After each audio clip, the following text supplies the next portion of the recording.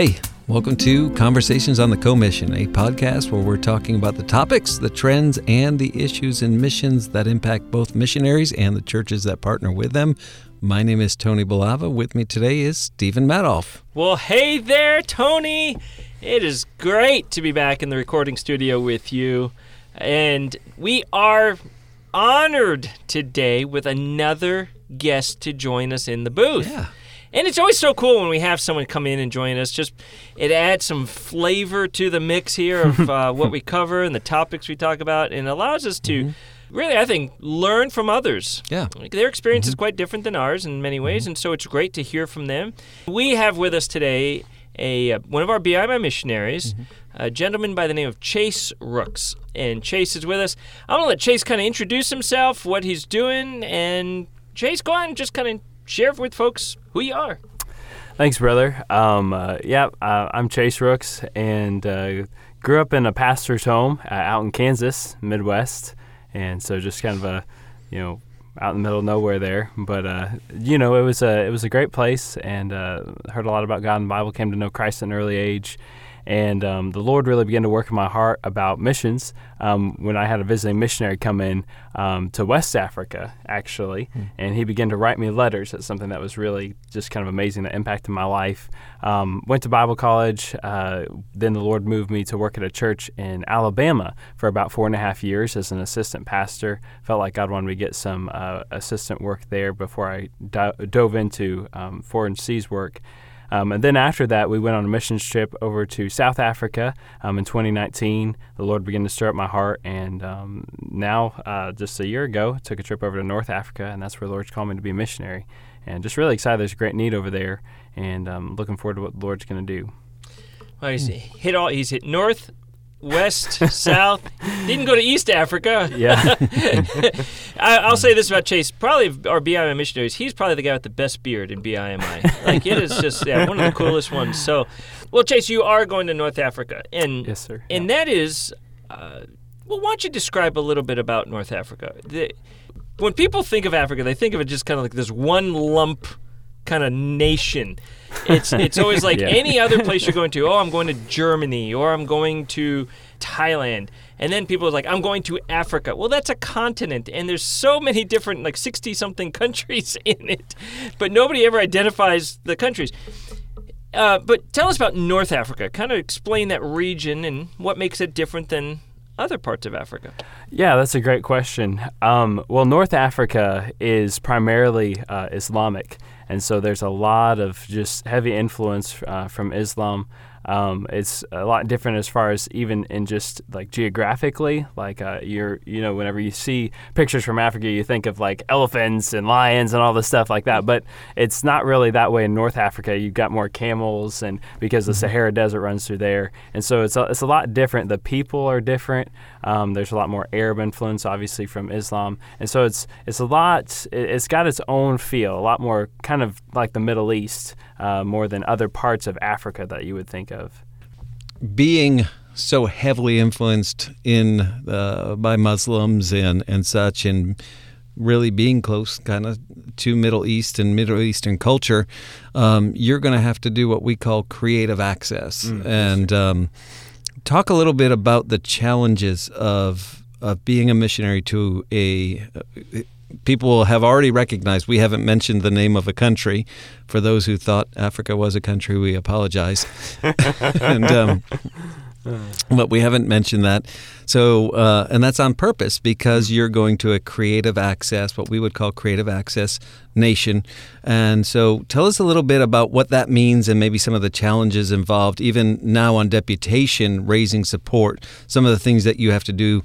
I noticed in Chase's at our churches where we attend here in Chattanooga area, he's in our missions conference, and I noticed that they changed the schedule on purpose to kind of accommodate your presentation and your part in the missions conference. I think that was because of Creative Access Nation. Yes, sir. Mm-hmm. Yeah.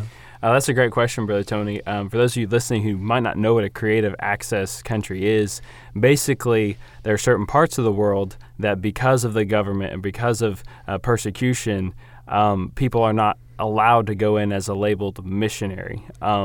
Obviously, that doesn't change what the person is doing. The Bible talks about how that we're to be a witness of Jesus Christ. You're still preaching the gospel, but you can't get a visa that stamps and say, hey, I'm a missionary to be able to go in. They're not going to let you in. And so you've got to think of another way creatively with the Lord's help to be able to go into a country like that. So a lot of times what you'll find is people that are going to these places in the world, they're found in the 1040 window, primarily in Northern Africa, Middle East, and some parts of Southeastern Asia. And you'll find that they have to enter in using some kind of work visa. So maybe they're starting a business or having English as a second language and teaching in a school there. Or other things. I've heard of some people doing non-government organizations and humanitarian aid. And that's all just a platform to be able to get people into the country so that they can preach the gospel. Again, the purpose isn't changed. For example, for me, I'm not going to be going to another country just so I can teach English or to start a business or something like that.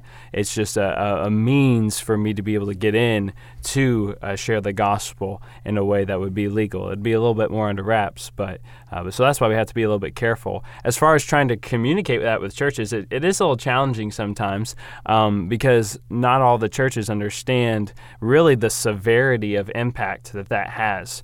Personally, then also on people that are over there. I'm grateful that the Lord's opened the door for me to be able to work with some other people in Northern Africa, but I have to be very careful.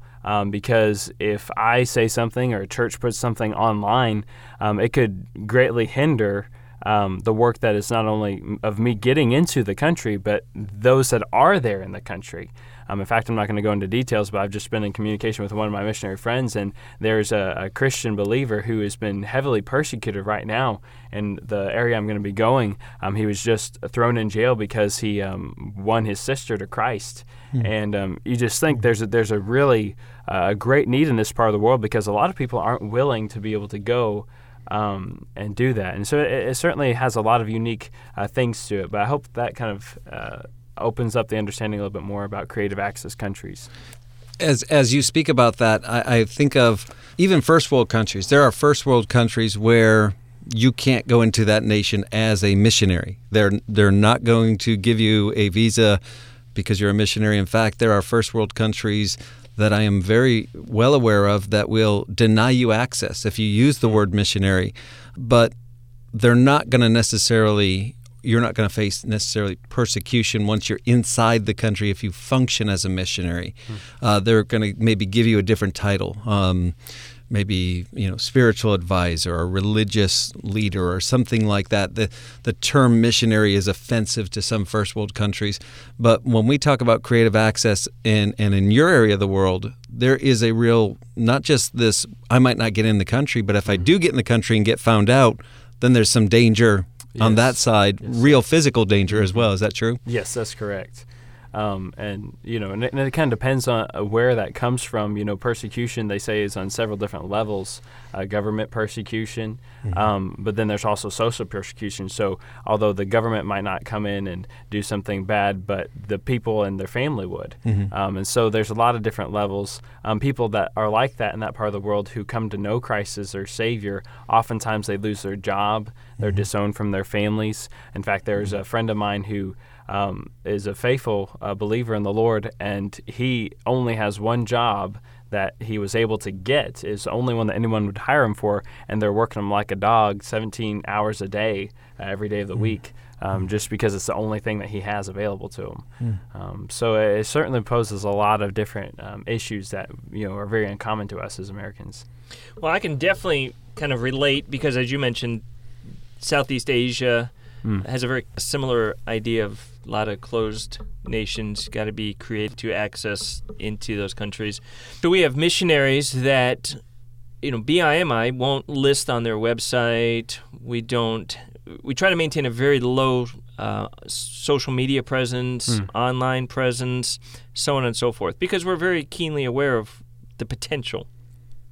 But I would dare say that not every church is going to be as sensitive to that. They're just excited they have a missionary. They're excited. They want to put your prayer letter online. Yeah. They want to just, put their missionary family online and so on and so forth. So how do you handle that? Because it is a world away from what the average person in a church is understanding. So how is that a conversation you have to have with them to go, hey, look, I'm so glad to be a part of your missionary family, but... Yes, yeah, that's a really good point. A lot of churches, thankfully, there are more churches I've noticed that are paying attention to things like this with the growth of missionaries that are going to that part of the world. But as a good rule of thumb, one thing I always try to do is communicate with the pastor because in light of COVID, we've had a lot more churches live streaming stuff, so they automatically just everything's live streamed. Well, my ministry presentation can't be online in the sense of like social media or Facebook, that kind of thing. So you say, hey, brother, are you guys live streaming your service? And then comes, oh yeah, is that okay? And say, well, actually, I don't think it'd be best and safest not to do it. One thing that I found out that the Lord's really helped us with is that a lot of pastors have been willing to let me preach, but then show the missionary presentation after the invitation. And so we'd like completely cut everything off the live stream, and then we'd just do it for the folks that are physically present. And that's been kind of a good way that pastors have been able to meld with that problem. But even just recently, I was at a conference and had forgot to mention something to the pastor, and so they've, I've got to get back in contact with them because it is a real threat and danger for sure. And I know. Someone may think, oh, come on, like one church in the middle of the United States that you're in a meeting, who really is going to find it? Mm-hmm. But I can tell a story of one of the missionaries that we have on deputation going to Southeast Asian nation that we don't disclose online and things of that nature. He did his presentation, someone put it online, and a bunch of people from that nation he's going to somehow found it, and they all commented on like the YouTube or Facebook, and they were saying like, we're gonna bring your name to the attention of the authorities and such. Now, nothing came of it, but it was a very real thing of a church in a city just putting their online thing, and they streamed it, and next thing you know, someone from overseas did find it. And it then became where a bunch of those folks, word spread, and so people were just bombarding and commenting and commenting and commenting. Yeah. And so we really had to work hard to try to get it all pulled down and everything. So it's not just a delusional concern that you have. It is a very real concern that's out there. Right. That's right. Yeah. At the beginning, Chase, as you were giving your testimony, you made a comment that maybe people didn't even catch fully, but you have shared this testimony with me and my family, and that was how a missionary impacted you at a really young age. And I think you said he stayed in your home, or maybe he was in your missions conference, just began to write you letters to encourage you about missions and such. I know that is something that you do, that you have picked that up and have kind of run with that ball yourself. In fact, for pastors who are listening, I'm not trying to sell Chase Rooks. Chase Rooks will sell Chase Rooks just because of who he is, honestly. But one of our church members came to me Sunday morning, and he said, man, that Chase Rooks texted me and said, hey, what time does the bus run? I want to be on the bus route if I'm allowed to this morning. And it's obvious that made an impact in your life, and you're carrying that on. And talk a little bit about how on deputation, that ministry of because I know it's one of your burdens. We've had the privilege to work together in other times, and to see others called to and answer the call to mission. So talk about how you're using your deputation ministry to ask the Lord to raise up more laborers. Yes, sir. I'd like to just kind of answer that question with just a brief story first, if I may. The missionary Hudson Taylor, who went to China in the 1800s, when he would go and visit churches, he would never ask for financial support. And I'm not necessarily advocating that, of course, but usually I get to church hey. I'll let our church know you don't need support. Yeah, but no.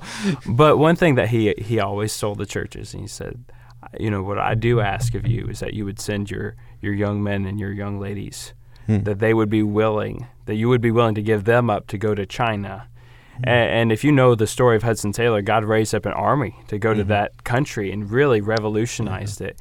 And you know what I believe that God wants to use is God wants to use people. And the most impressionable people right now are children and young people because they're at such a young age. Like what Brother Tony was saying, we had a missionary come to my church when I grew up, and I was just, I don't know, maybe 8 years old.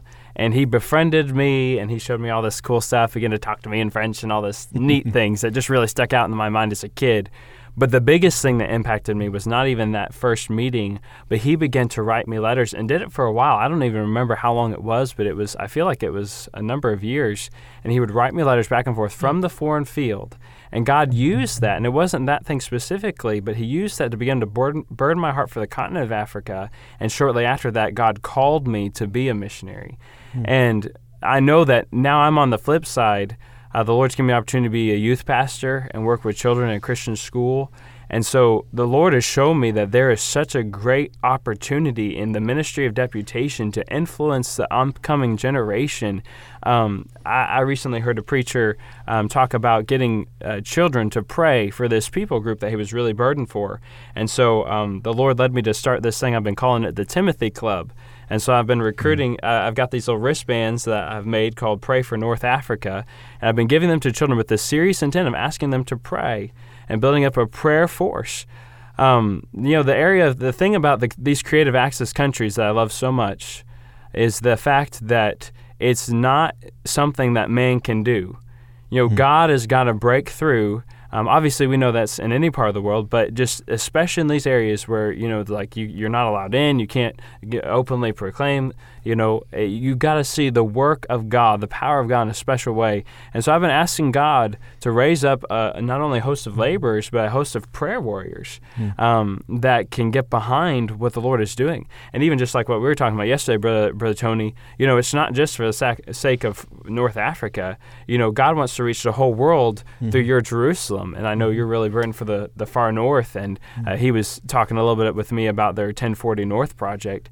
But it's all connected. This is the Lord's work.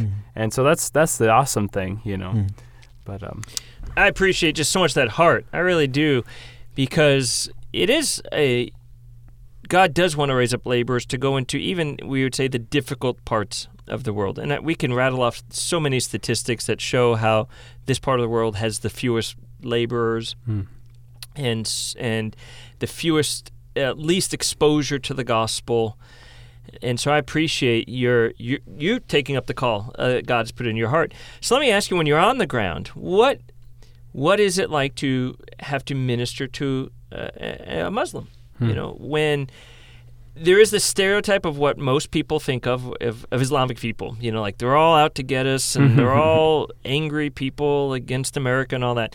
Well, I in Southeast Asia, we have the largest percentage of Muslim population in the entire world. Thank you, Indonesia. That helps us out a lot. But it's not what people think often.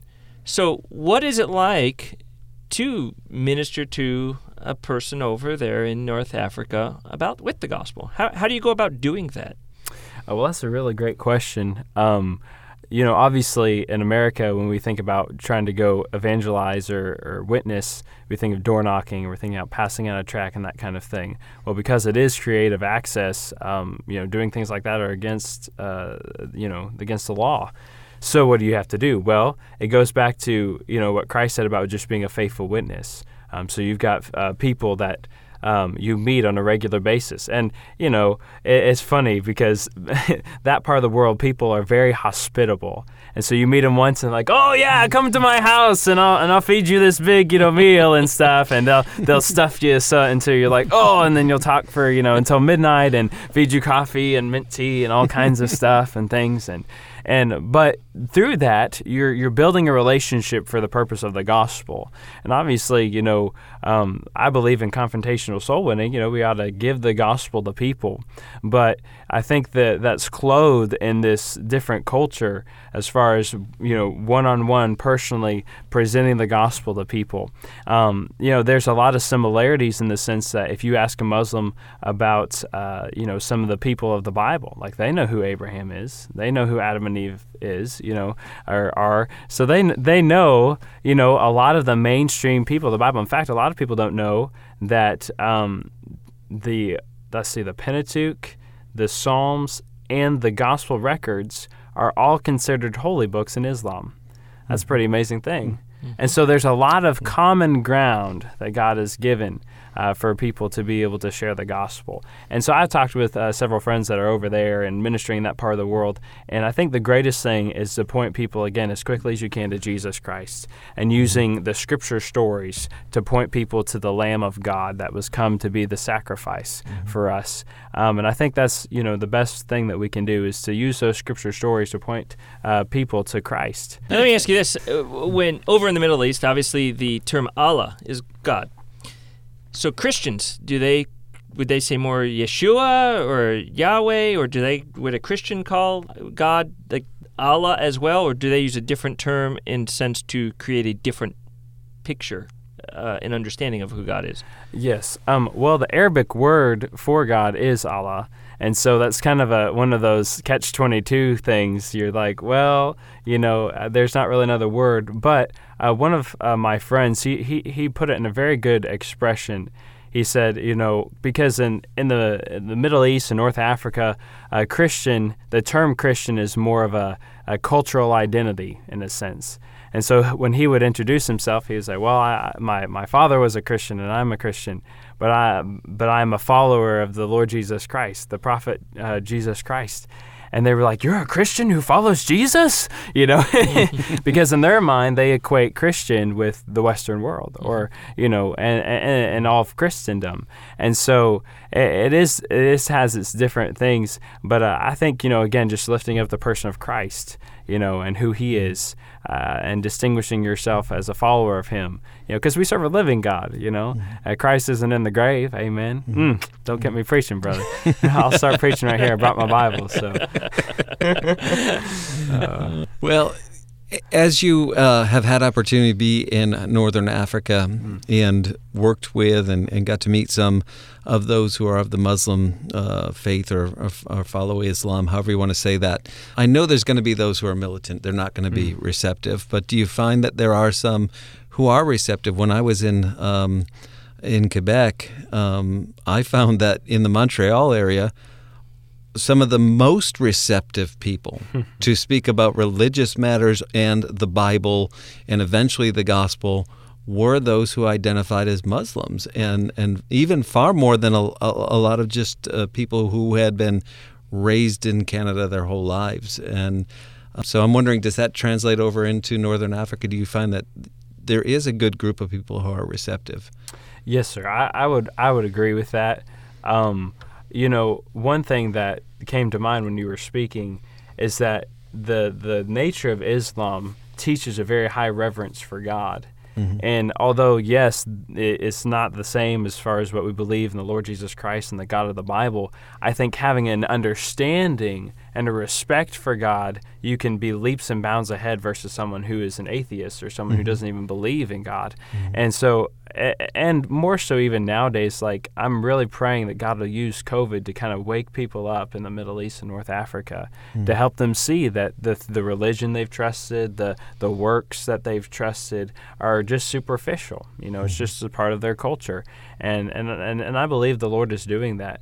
In fact, I've talked with some, I was just listening to a missionary friend the other day, and they said that they had more people that were Muslims that came to Christ this past year in 2020 than they've had in their whole ministry. Wow.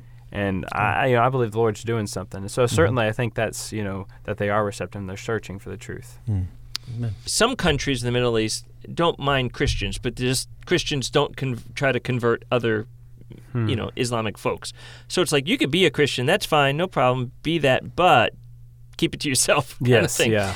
So do you have that kind of lingering, would it be like a shadow that hovers over you of at any moment you could talk to the wrong person at the wrong time and they just don't like you and they can report you? Or how do you live with that idea that I could be here for really 6 months and I'm out, or I could be here for years and the Lord just kind of keep me clandestine? Yes. How do you operate on that? Because that's something that not everyone has to worry about. I'll be honest, brother, that's something that I've really struggled with God in prayer about, trying to find the right balance between fear and faith. In that part of the world, it is easy to just be under this oppression of fear. You can be afraid of anybody and everybody, because like you said, when we took a trip to North Africa, and one of the workers that was there, he said, there's a lot of plain clothes police officers. There's people who just you wouldn't even think that are working with the government. And so you could talk to the wrong person thinking they're sincere, and they've had some of that before. But I think it goes back to the principle in the scriptures about having favor with God and with man. Daniel in the Bible, he was living in a heathen nation, and yet God brought him into great authority with the king, and that passed between two different nations. And I think one thing that we need to pray, and if you're listening, I would encourage you to pray for those who are working in the 1040 window and creative access countries, that God would give His people favor in the eyes of these people, because we need the wisdom of God. That kind of goes back to what I was talking about earlier with recruiting the prayer warriors. I was just speaking with another missionary friend recently about they were trying to smuggle Bibles into a certain part of the world, and they had a police guard that was there, and some people were praying for them back in the States, and it was right at the right moment, and the police guard turned his head, another incident came up, and they were able to get through, and just only God can do things like that. And so I definitely it's one of those things that just reminds us that it's a spiritual battle. It's a spiritual warfare. Thanks so much for spending this time with us on this podcast. There's a lot of questions that I would still like to have answered. I'm sure that Stephen would as well. I think we have a whole list of questions we haven't gotten to yet. But there's probably some pastors who are listening and have some questions as well. So what we will do is we will put Chase's contact info in our show notes, if that's okay. Sure, yes, sir. Just your email address, and pastors could contact you that way.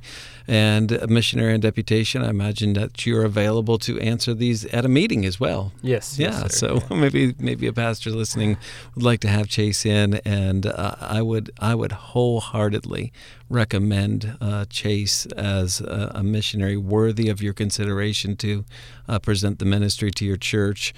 Sometimes when we have the missionaries in on the podcast, that's when I wish I was the pastor again, because I'd be like, come on, let's have you in. It's another one I want to support. And so thanks for taking the time to be with us. Praise the Lord. My pleasure. Thank you for those who are listening, for taking the time to spend this time each and every week with us. We count it a privilege to meet with you like this. We look forward to next time, but until that time, have a great week in the Lord.